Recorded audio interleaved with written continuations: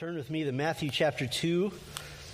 We are in our introductory series to the Gospel of Matthew, the first coming of King Jesus, and we're going to really get started going through the text now. Matthew 2, 1 through 12. I found myself in a dilemma as I was looking at the next message in this series. When you come to passages traditionally associated with Christmas, I know it was in the 60s this morning, but it's not exactly Christmas. But another problem is that there aren't a lot of them.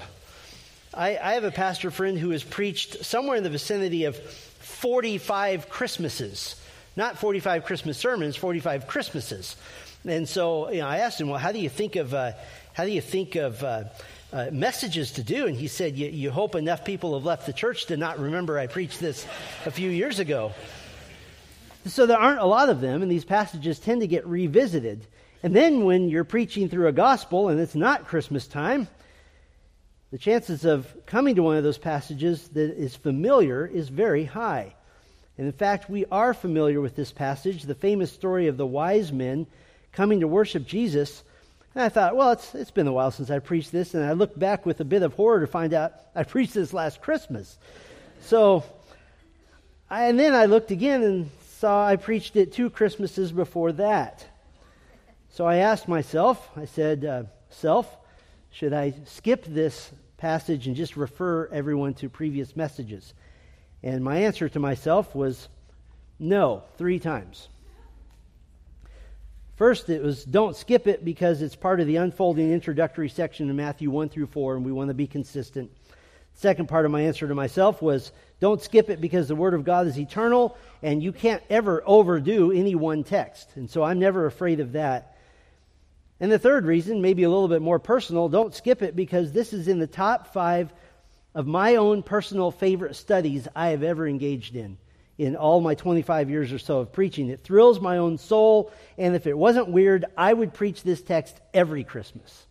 So the fact that you're only getting it every couple of Christmases or so, you should feel blessed by that. Because this story is, in my mind, one of the most compelling and thrilling ever in all the pages of Scripture. When I still remember the day when I was reading and studying and looking at cross-references and coming to an understanding of what this text is really talking about.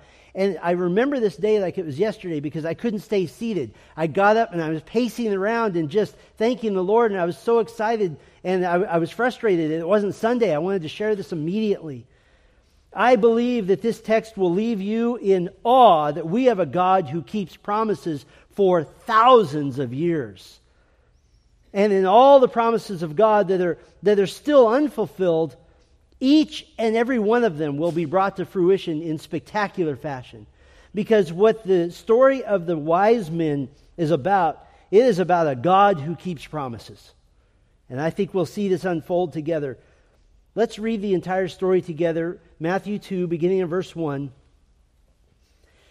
Now after Jesus was born in Bethlehem of Judea in the days of Herod the king, behold, Magi from the east arrived in Jerusalem, saying, where is he who has been born King of the Jews? For we saw his star in the east and have come to worship him. And when Herod the king heard this, he was troubled, and all Jerusalem with him. And gathering together all the chief priests and scribes of the people, he was inquiring of them where the Christ was to be born. And they said to him, in Bethlehem of Judea, for this is what has been written by the prophet. And you, Bethlehem, land of Judah, are by no means least among the leaders of Judah, for out of you shall come forth a leader who will shepherd my people Israel.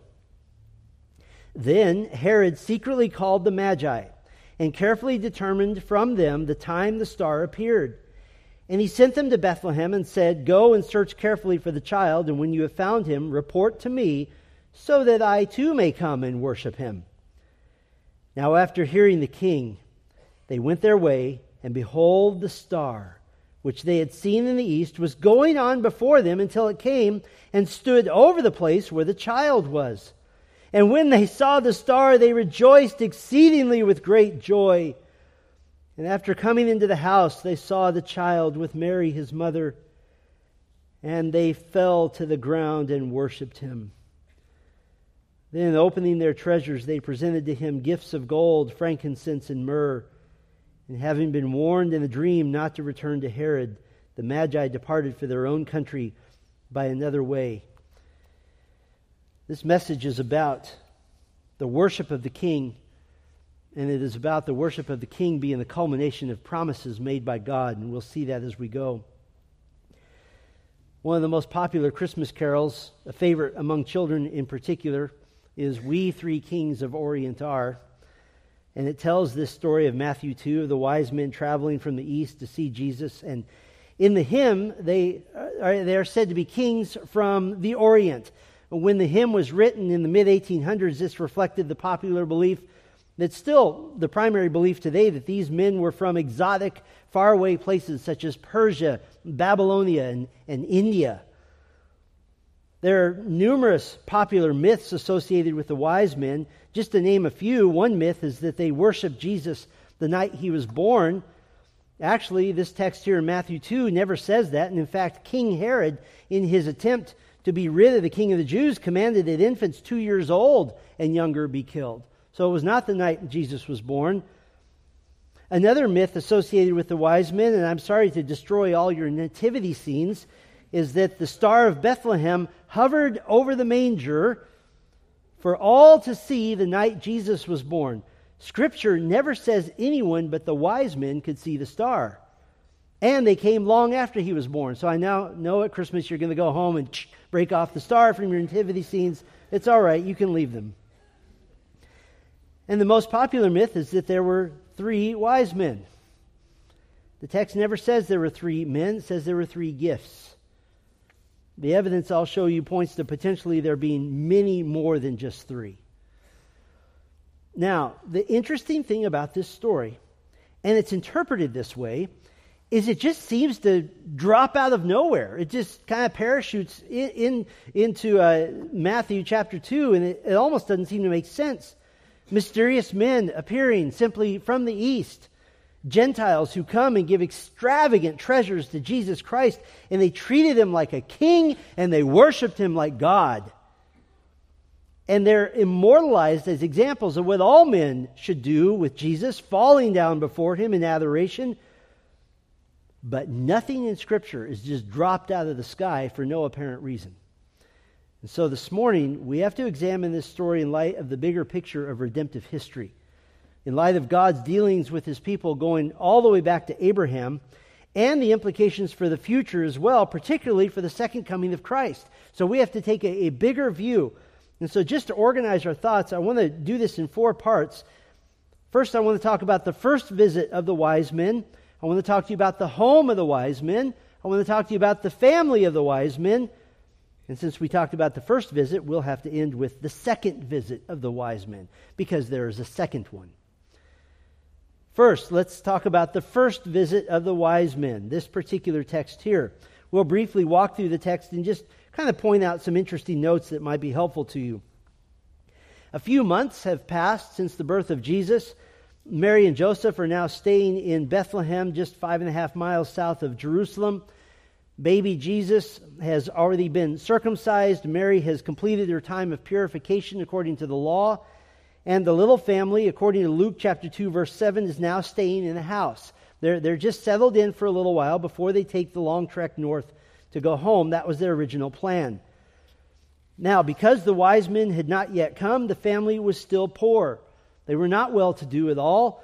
They had offered the prescribed purification sacrifice of a pair of turtle doves or 2 young pigeons, Luke chapter 2, verse 24, instead of the normal lamb.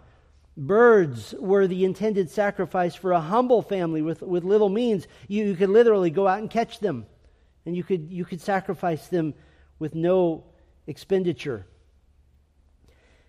But verse 1 tells us the bigger political picture. In the days of Herod the king, the wise men from the east, they came to Jerusalem and inquired of Herod, "Where is he who has been born king of the Jews?" Verse 3, and when Herod the king heard this, he was troubled, and all Jerusalem with him. This news troubled Herod, and it troubled all of Jerusalem. Now we can guess why it would trouble Herod.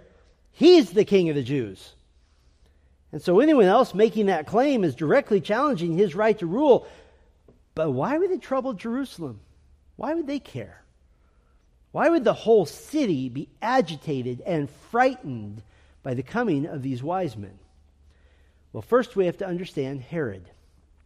There are several Herods in the Bible. This is Herod the Great. Julius Caesar had appointed his father to be governor of Judea during the Roman occupation, and his father actually managed to have his son Herod appointed as governor of Galilee to the north. And during this time, Jewish rebels began fighting for independence from Rome, and they were making raids into Herod's jurisdiction, and Herod crushed them mercilessly. He was a brilliant military leader. When the Parthians invaded Palestine, Herod had to run to Egypt, but then he went to Rome, and he made a deal with Octavian and with Mark Antony. He said, "Make me the king of all the Jews, and I will crush these invaders." And that's exactly what happened. And so from about 37 BC onward, Herod the Great was now king of all the Jews. And the irony here is that he was an Idumean. It means he was an Edomite. He was a descendant of Esau, not Jacob. He was clever. He was a thinker. He thought ahead. He married a high-ranking Jewish woman to try to solidify his connection to the Jews. He even helped the Jews through tremendous times of economic hardship. He funded a massive remodeling project for the temple in Jerusalem. But he drew a line in the sand at one point. No one threatened his right to rule. He eventually had his own wife, two of his own brothers-in-law, his mother-in-law, and two of his own sons murdered because he suspected them of treason. In fact, 5 days before he died, he had a third son executed. When Jesus was about a year old, right before Herod's death, Herod had all the most important citizens in Jerusalem imprisoned.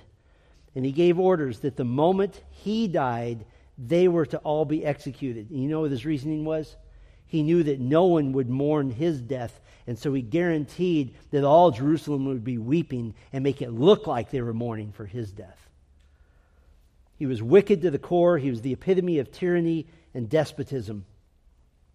And now, at about the age of 70, Herod gets a visit from wise men from the east, and these wise men are saying, "The true king of the Jews has been born."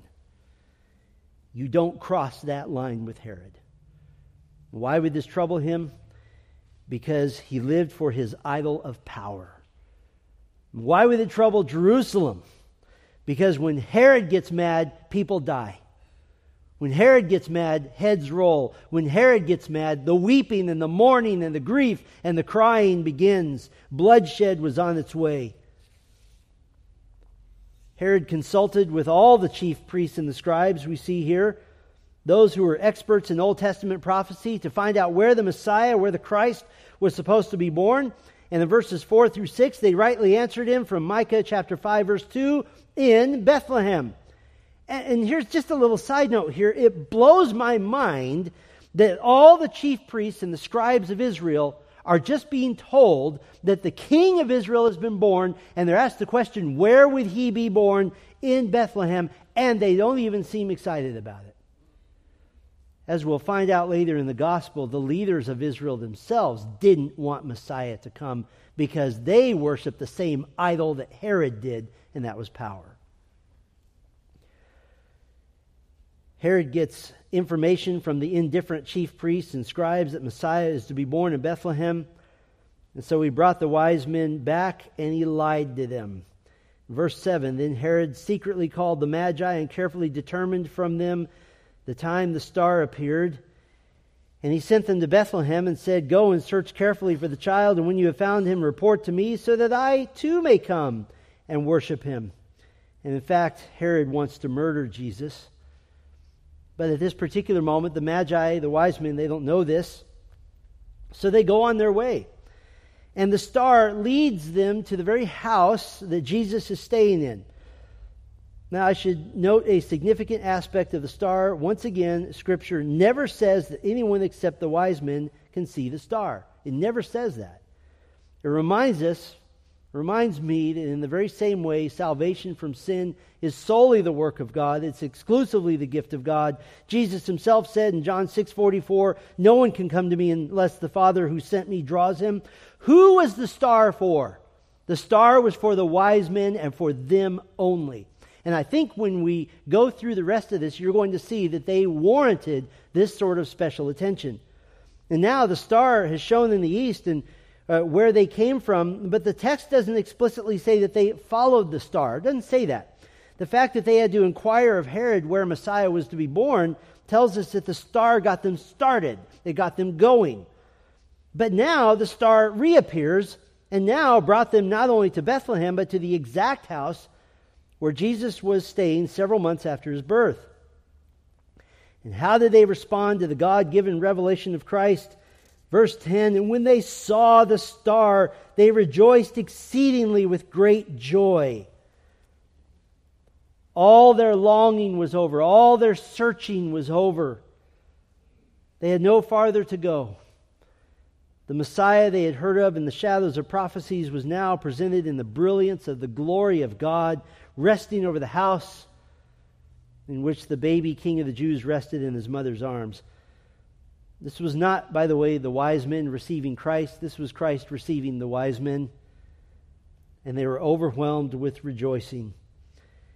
Verse 11, "And after coming into the house, they saw the child with Mary his mother, and they fell to the ground and worshipped him. Then, opening their treasures, they presented to him gifts of gold and frankincense and myrrh. And having been warned in a dream not to return to Herod, the Magi departed for their own country by another way." Verse 11 is the act of repentant men. This is the act of men who know that Christ is worthy and that they are not, that Christ is exalted and they are not exalted. This is the act of men who understand that the worth and the value and the merit of Jesus Christ was worth traveling these many weeks, these many miles, for the privilege of humiliating themselves on a dirt floor in the presence of their Savior. Why is this important? It's important because for all of their knowledge, for all of their wealth, for all of their prestige, for all of the glorious history of the Magi, one thing they could not do for themselves is atone for their own sins. They needed a Savior. They opened their treasures, plural, treasure boxes, treasure trunks, or just generally something in which you place treasures. And now they give these famous gifts of gold and frankincense and myrrh. Scripture is fully inspired by the Holy Spirit, and the Holy Spirit made sure we know the exact gifts that were being given. In the ancient Near East, and especially from the wise men, these gifts would have significance. They would have importance.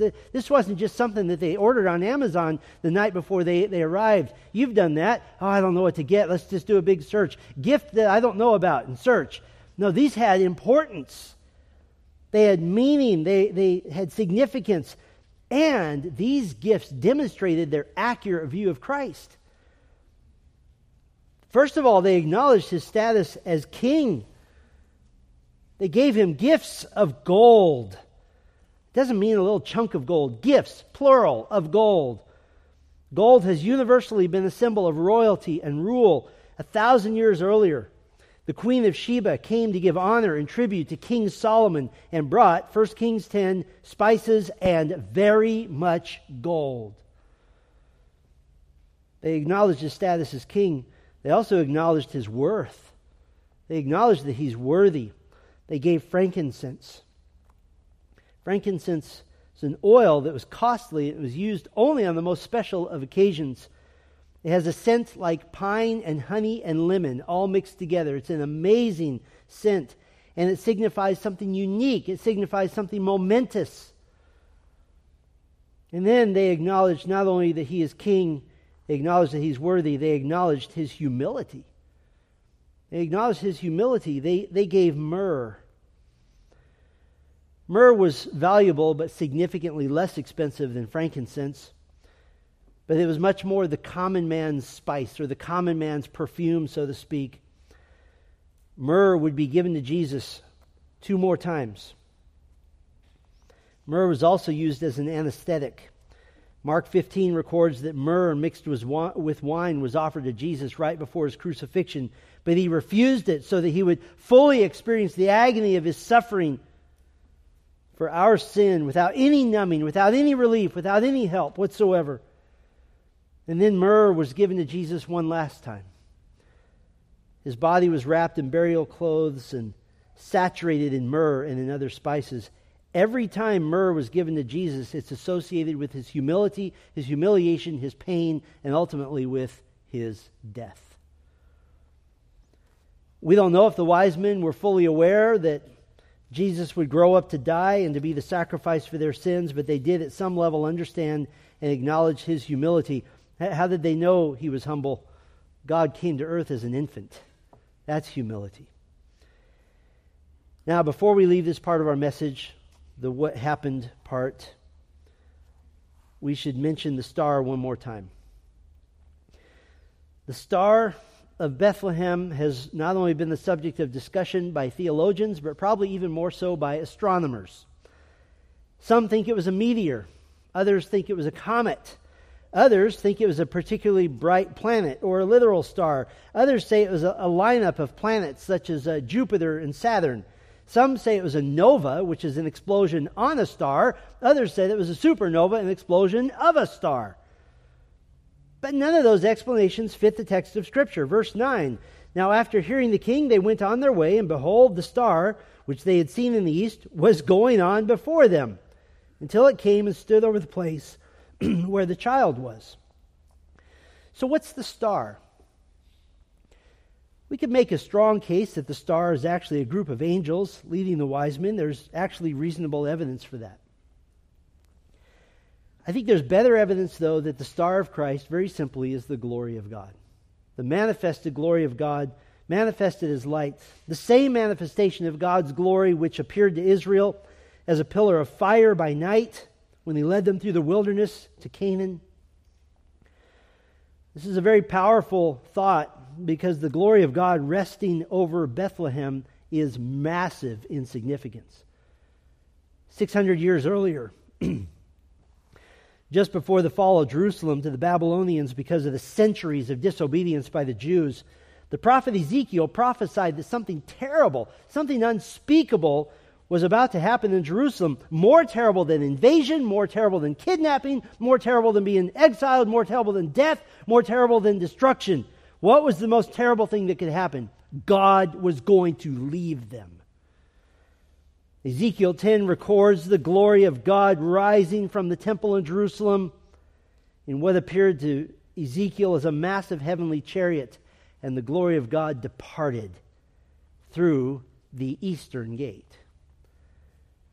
600 years earlier, the glory of God left Israel. Now the glory of God has returned in the person of Jesus Christ. That's the first visit of the wise men.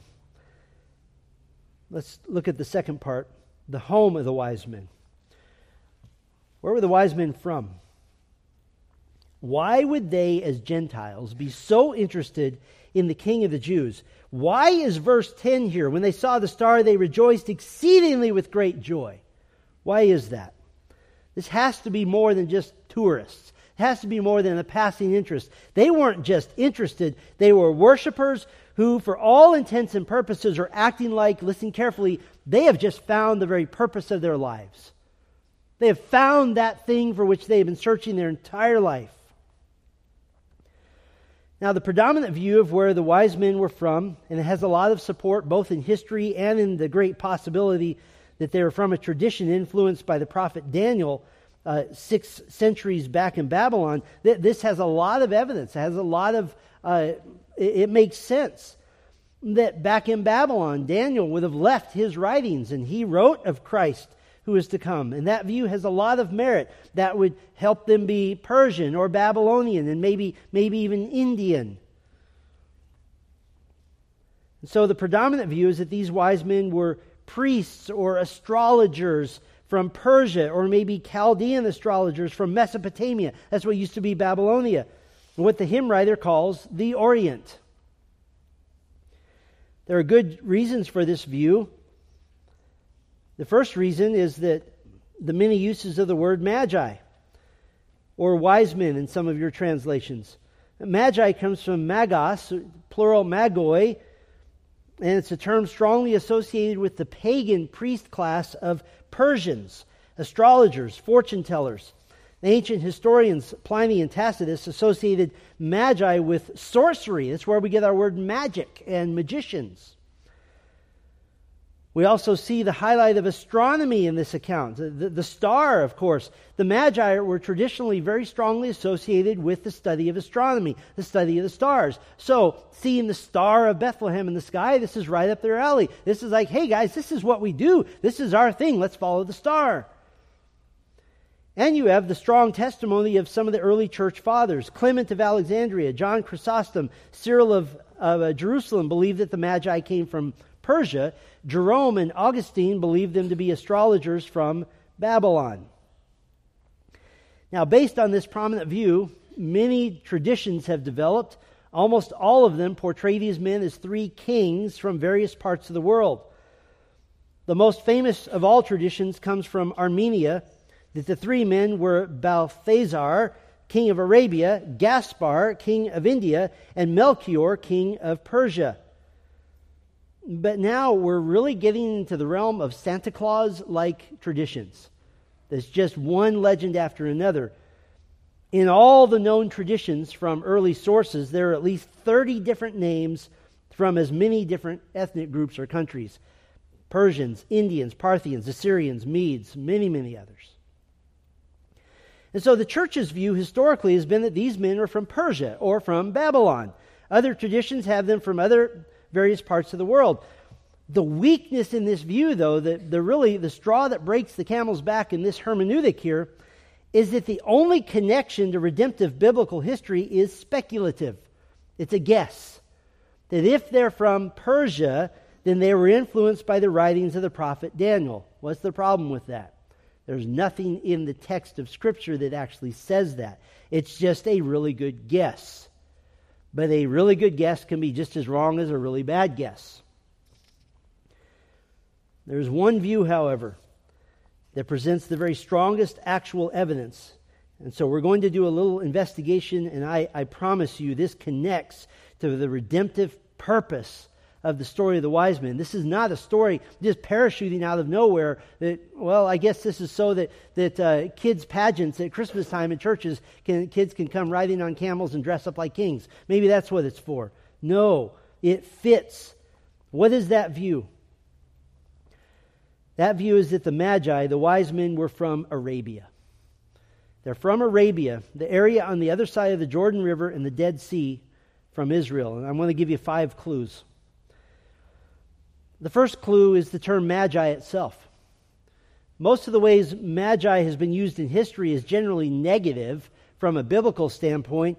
Fortune tellers, sorcerers, magicians, occultic arts, astrology, and so forth. But historically, it's also used in a neutral sense, as simply someone possessing either supernatural knowledge and ability or simply someone who seeks spiritual wisdom. Someone who has dedicated their lives to seeking after wisdom would be called being among the Magi, the wise men. And we can prove this even from the Bible.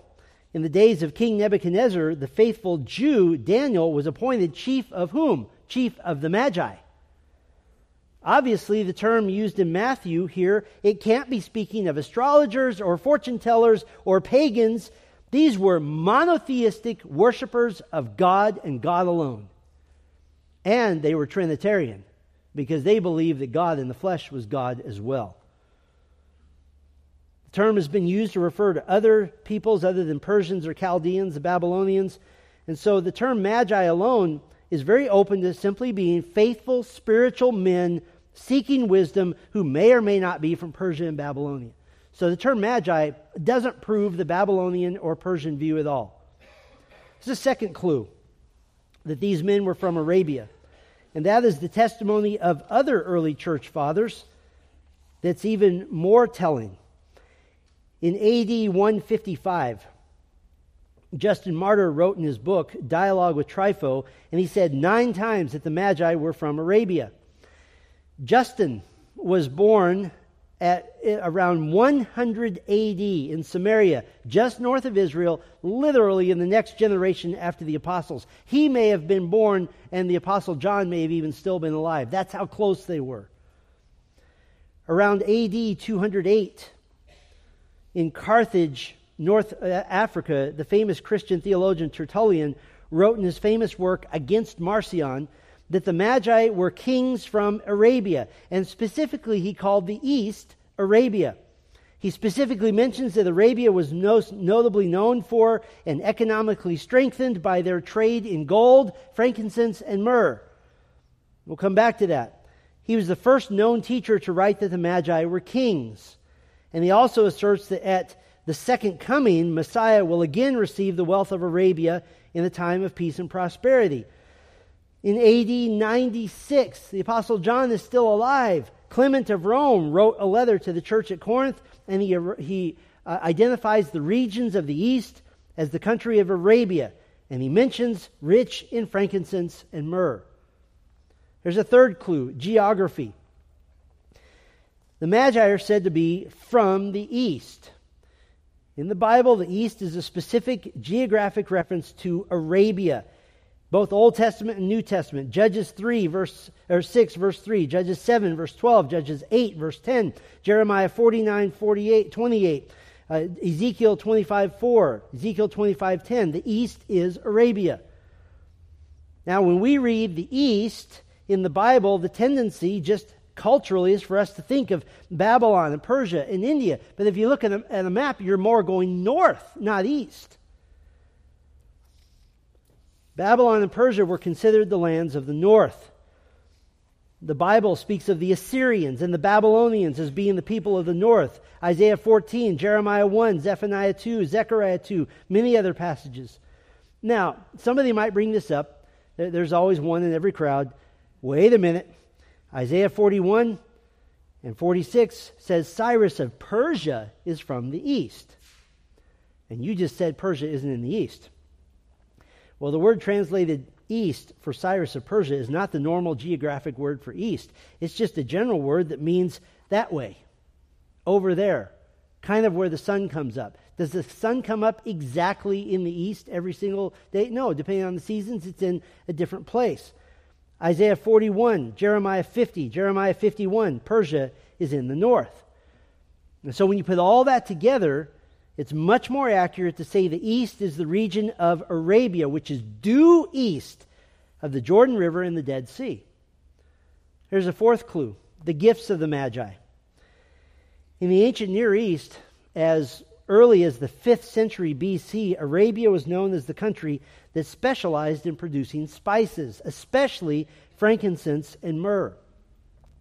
Ancient historians Herodotus and Pliny both separately wrote that southern Arabia, ready for this, was the only country in the entire Near East that produced frankincense and myrrh. They were it. History of Arabia being the center of spice production is extensive. As a matter of fact, the ancient Greek historian Diodorus, he died just 30 years before the time of Christ. He witnessed that the kingdom of Sheba, in particular, which is in Arabia, became the wealthiest kingdom in the world because of the spice trade. Now you're saying, why are you keep bringing up spices? Spices and gold were what oil is today. If you had spices in your country, you were wealthy. Why is it that the area of the Middle East, Arabia, seems to have everything? They have the oil and the spices, right? Diodorus also witnessed that Arabia had another plentiful resource, so plentiful that it wasn't mined, it was dug out of the ground in chunks, and that is gold. He wrote this: "There is also mined in Arabia the gold called fireless, which is not smelted from ores as is done among other peoples, but is dug directly from the earth and is found in nuggets about the size of chestnuts." Can you imagine digging up a chunk of gold the size of a walnut or a chestnut? You're done working for the rest of your life. And they just went out in their backyard and dug this stuff up. Here's a fifth clue, and that is God's protection of his redemptive plan. God's protection of his redemptive plan. Specifically, God uses Egypt and Arabia to protect his redemptive plan. Joseph, back in Genesis, threatened by his brothers, is sold by Arabian spice traders for survival and is protected in Egypt in preparation for his providential rise to power and his eventual leading of his family to Egypt to protect them from the famine. You remember the story of Moses. His life was threatened twice. It was first threatened as an infant, so he was rescued by a princess of Egypt. And as an adult, he was rescued by fleeing to Midian. See also Arabia. God is protecting his redemptive plan. The kings or wise men from Arabia came, and they gave to Jesus the wealth of their land. And listen, even a small amount of gold and frankincense and myrrh would have been enough to live on for a number of years. What happened when the wise men left? Verse 13. Now when they had departed, behold, an angel of the Lord appeared to Joseph in a dream, saying, Get up, take the child and his mother, and flee to Egypt, and remain there until I tell you, for Herod is going to search for the child to destroy him. So Joseph got up and took the child and his mother while it was still night, and departed from Egypt, and he remained there until the death of Herod. Would they have worried about going? No, they had a trunk full of gold, frankincense, and myrrh. They could live as long as they needed to. God protected his redemptive plan. And in protecting and providing for Jesus, God is looking to the entire plan of redemption for all mankind. Now, you might be asking, who cares? What is the point of this? I don't care if the Magi were from Persia, Babylonia, or from Kern County. It doesn't make any difference to me. Who cares? Well, let's talk about the family of the wise men. The family of the wise men. Who were they? Who were they? Who cares that they're from Arabia? The question is this. Was there a group of people living in Arabia who had a vested interest in seeing the Messiah of Israel come and who would give him incredible, vast wealth and who would worship him, who would make him their life's pursuit such that they rejoiced exceedingly with great joy? And if so, why are they here? Why are they included in Scripture? Remember, God never just drops random stories into the text. This was not Matthew going, that was kind of a cool story. I think I'll just put it in here. He never drops a random story that has no connection and no bearing on everything before it and everything after it. Epiphanius, the 4th century bishop of Salamis in Cyprus, he had a theory, and it's the theory that fits Scripture and really surpasses all the others. For the sake of time, I'm going to do this briefly. I'm going to suggest maybe you note the references, but we're going to be in Genesis for a minute. I don't have time to turn there. Genesis chapter 12, God makes a covenant with Abram. God has chosen this man to be the means that he will effect his redemptive plan to redeem us from sin, to redeem all the earth. And he promises to Abraham he'll be made into a great nation. His name will be great. And you remember this one. In him, all the families of the earth will be blessed. Well, we've taught that many times here at Grace Bible Church, that obviously the nation is Israel, and all the families of the earth are blessed because it's in Israel that Christ, our Savior, is born. He would live a perfect, sinless life. He would die on the cross to pay for the sins of all who would come to faith in him. But in Genesis 17, God gets even more specific with Abram about this covenant. And now he renames him Abraham, the father of a multitude of nations. And he says, many nations will come from you. Many kings will come from you. The land of Israel will be given to the specific great nation for all time. Genesis 17:8.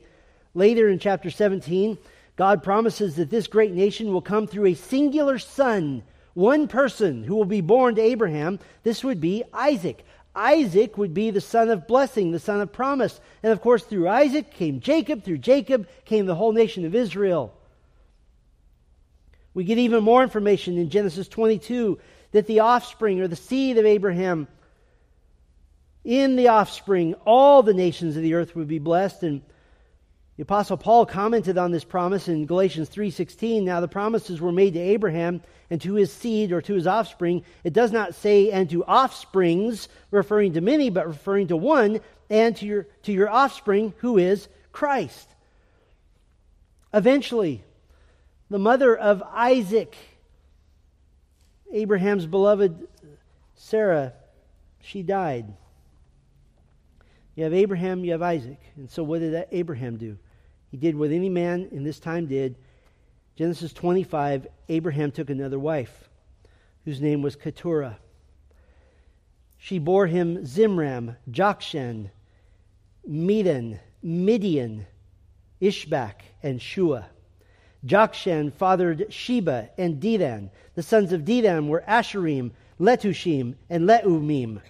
The sons of Midian were Ephah, Epher, Hanok, Abida, and Eldaah. All these were the children of Keturah. Keep this in your head here. You recall that before Isaac was born, the chosen son, Abraham had taken matters into his own hands to try to speed up God's plan, and he had a son through his wife's servant, and he had a son named Ishmael. You recall what happened to Ishmael. To avoid massive family conflict, Abraham had to send Ishmael and his mother away, as recorded in Genesis 21. And in fact, Ishmael's genealogy is recorded later in chapter 25, with his sons listed as well. But back to the sons of Keturah. Keturah almost certainly was one of the handmaidens of Sarah, his original wife, and he had obviously gotten to know her. He has sons through Keturah, 6 of them, but these aren't the sons of promise. These are not the sons. This is not the one son, Isaac, through whom the one chosen nation was to come. But Abraham loved them. They were his boys. Zimram and Jokshan and Medan and Midian and Ishbak and Shua. And they had sons, including Sheba and Dedan and others. So what did Abraham have to do to keep Isaac as the sole heir of God's promises to Abraham? To keep a potential war from happening in generations to come? Genesis 25, beginning in verse 5, tells us Abraham gave all he had to Isaac. But to the sons of his concubines, Abraham gave gifts. And while he was still living, he sent them away from his son Isaac eastward to the east country. The sons of his concubines refers to Hagar, the mother of Ishmael, and Keturah, probably a servant to Sarah. Why did he send them away? They couldn't be a threat to Isaac, the promised son, the legal firstborn of Abraham's household. And so to keep peace, the family had to be separated, because this is a time when nations are forming. And so he sends them away so that the people of Isaac would never be at war with the sons of Keturah, because they all have the same father. And so what we have here is really kind of a sad family situation. God promised Abraham a son through whom would come the promised nation of Israel, through whom the world would know God. But Abraham and Sarah couldn't be patient, so they had Ishmael through Hagar. Abraham even asking God, would you make Ishmael the promised son? And God said, no, it'll be through Isaac. And then after his precious Sarah died, Abraham married again. He had 6 more sons through Keturah. And because Isaac was the promised child, Abraham had to send away Ishmael and send away all the sons of Keturah. You cannot remove the emotion from this. You cannot just make this a little addendum in the Bible. You can't glibly pass by the fact that Abraham had 7 sons that he sent away and never saw again for the rest of his life.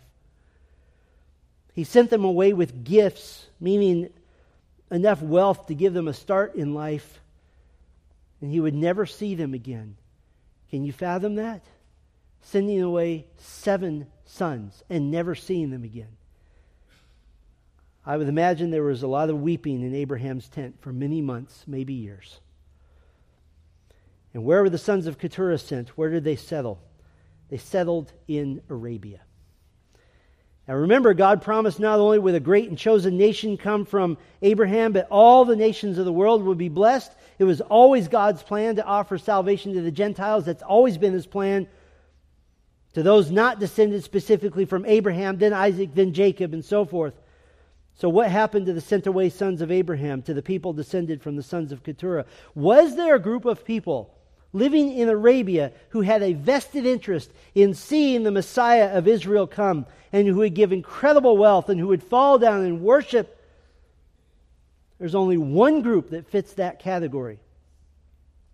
And that is the group that Epiphanius of Salamis preached in the 4th century, that the wise men, Those looking for spiritual truth were descended from the sons of Keturah.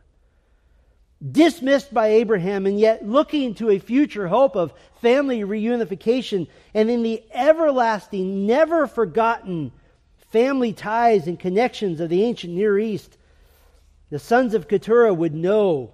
They would know that the descendant of Isaac, the descendant of Jacob, the descendant of Judah, the descendant of David, the descendant of Mary, the promised offspring who would bless all peoples, would be their cousin, the Lord Jesus Christ. In Jesus Christ, the sons of Keturah found their family. And in Jesus Christ, the wise men of Keturah found their Savior. They found their King. Now, we started with the first visit of the wise men. That implies a second visit, and that's our final part this morning, the second visit of the wise men. Why are the Magi, almost certainly the descendants of Abraham, important in the scope of redemptive history? They prove that God is faithful to His promises. I told you that at the very beginning, that this is what this is about. They prove that God is faithful to His promises. How do we know God is faithful? Because the other sons of Abraham find their place in the future kingdom of God as well. Let me prove this from prophecy. Psalm 72 is a royal psalm written by King Solomon, son of David. It's a request for great, tremendous blessing to be poured out on Solomon. But in reading the psalm, and I don't have time to read the whole thing, you quickly see that Solomon, he's not looking at just himself. He's looking beyond himself. He's looking to a future. He's looking to a future king whose reign is far greater than his and far more vast. Psalm 72, 8 and 9, may he, this future king, have dominion from sea to sea and from the river to the ends of the earth. May desert tribes bow down before him and his enemies lick the dust. This is worldwide dominion. Solomon never sought this, nor did he ever have it. Verse 10 of Psalm 72 says, may the kings of Sheba and Seba bring gifts. Who are the kings of Sheba? Sheba was the grandson of Abraham and Keturah, settling and forming the great nation in Arabia. Solomon prays in Psalm 72, verse 11, may all kings fall down before him, all nations serve him. Verse 17 says, may his name endure forever, his fame continue as long as the sun. May people be blessed in him, all nations call him blessed. And so in the future, will the Arabian tribes descended from Keturah and those descended from Ishmael, will they bring him gifts, as Psalm 72:10 predicts they will? The future glory of Israel and Israel's Messiah King now reigning on earth in the millennial kingdom. This is described in Isaiah 60. Listen to this glorious hope. Arise, shine, for your light has come, and the glory of Yahweh is risen upon you. For behold, darkness shall cover the earth, and thick darkness the peoples. But Yahweh will arise among you, and His glory will be seen upon you. Then nations shall come to your light, and kings to the brightness of your rising. Lift up your eyes all around, and see, they all gather together. They come to you. Your sons shall come from afar, and your daughters shall be carried on the hip. But then the text gets very specific about some of the peoples who will be coming to worship and to give tribute and to give gifts to their Messiah King. Beginning in verse 5, Isaiah 60 says, then you shall see and be radiant. Your heart shall thrill and exult, because the abundance of the sea shall be turned to you. The wealth of the nations shall come to you. A multitude of camels shall cover you. The young camels of Midian and Ephah, all those from Sheba shall come. They shall bring good news, the praises of the Lord. All the flocks of Kedar shall be gathered to you. The rams of Nebaioth shall minister to you. They shall come up with acceptance on my altar, and I will beautify my beautiful house. Verses 6 and 7 says, a multitude of camels shall cover you. The young camels of Midian. That is Abraham's son through Keturah. And Ephah, this is Abraham's grandson, son of Midian, son of Keturah.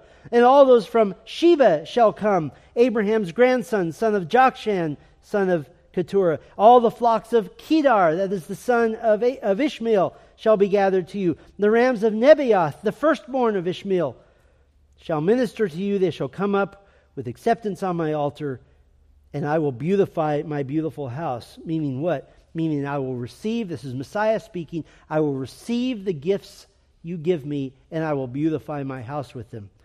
What gifts will the sons of Keturah bring?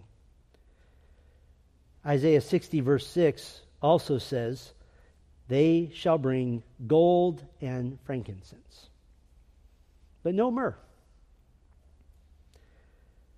Myrrh is associated with death, with the death of Christ in the New Testament, both as the anesthetic offered him at the cross and as a spice soaking the grave clothes of Christ. But now he ever lives. No more myrrh. And myrrh, by the way, is never again mentioned in association with Christ in the Bible, ever. His death is complete.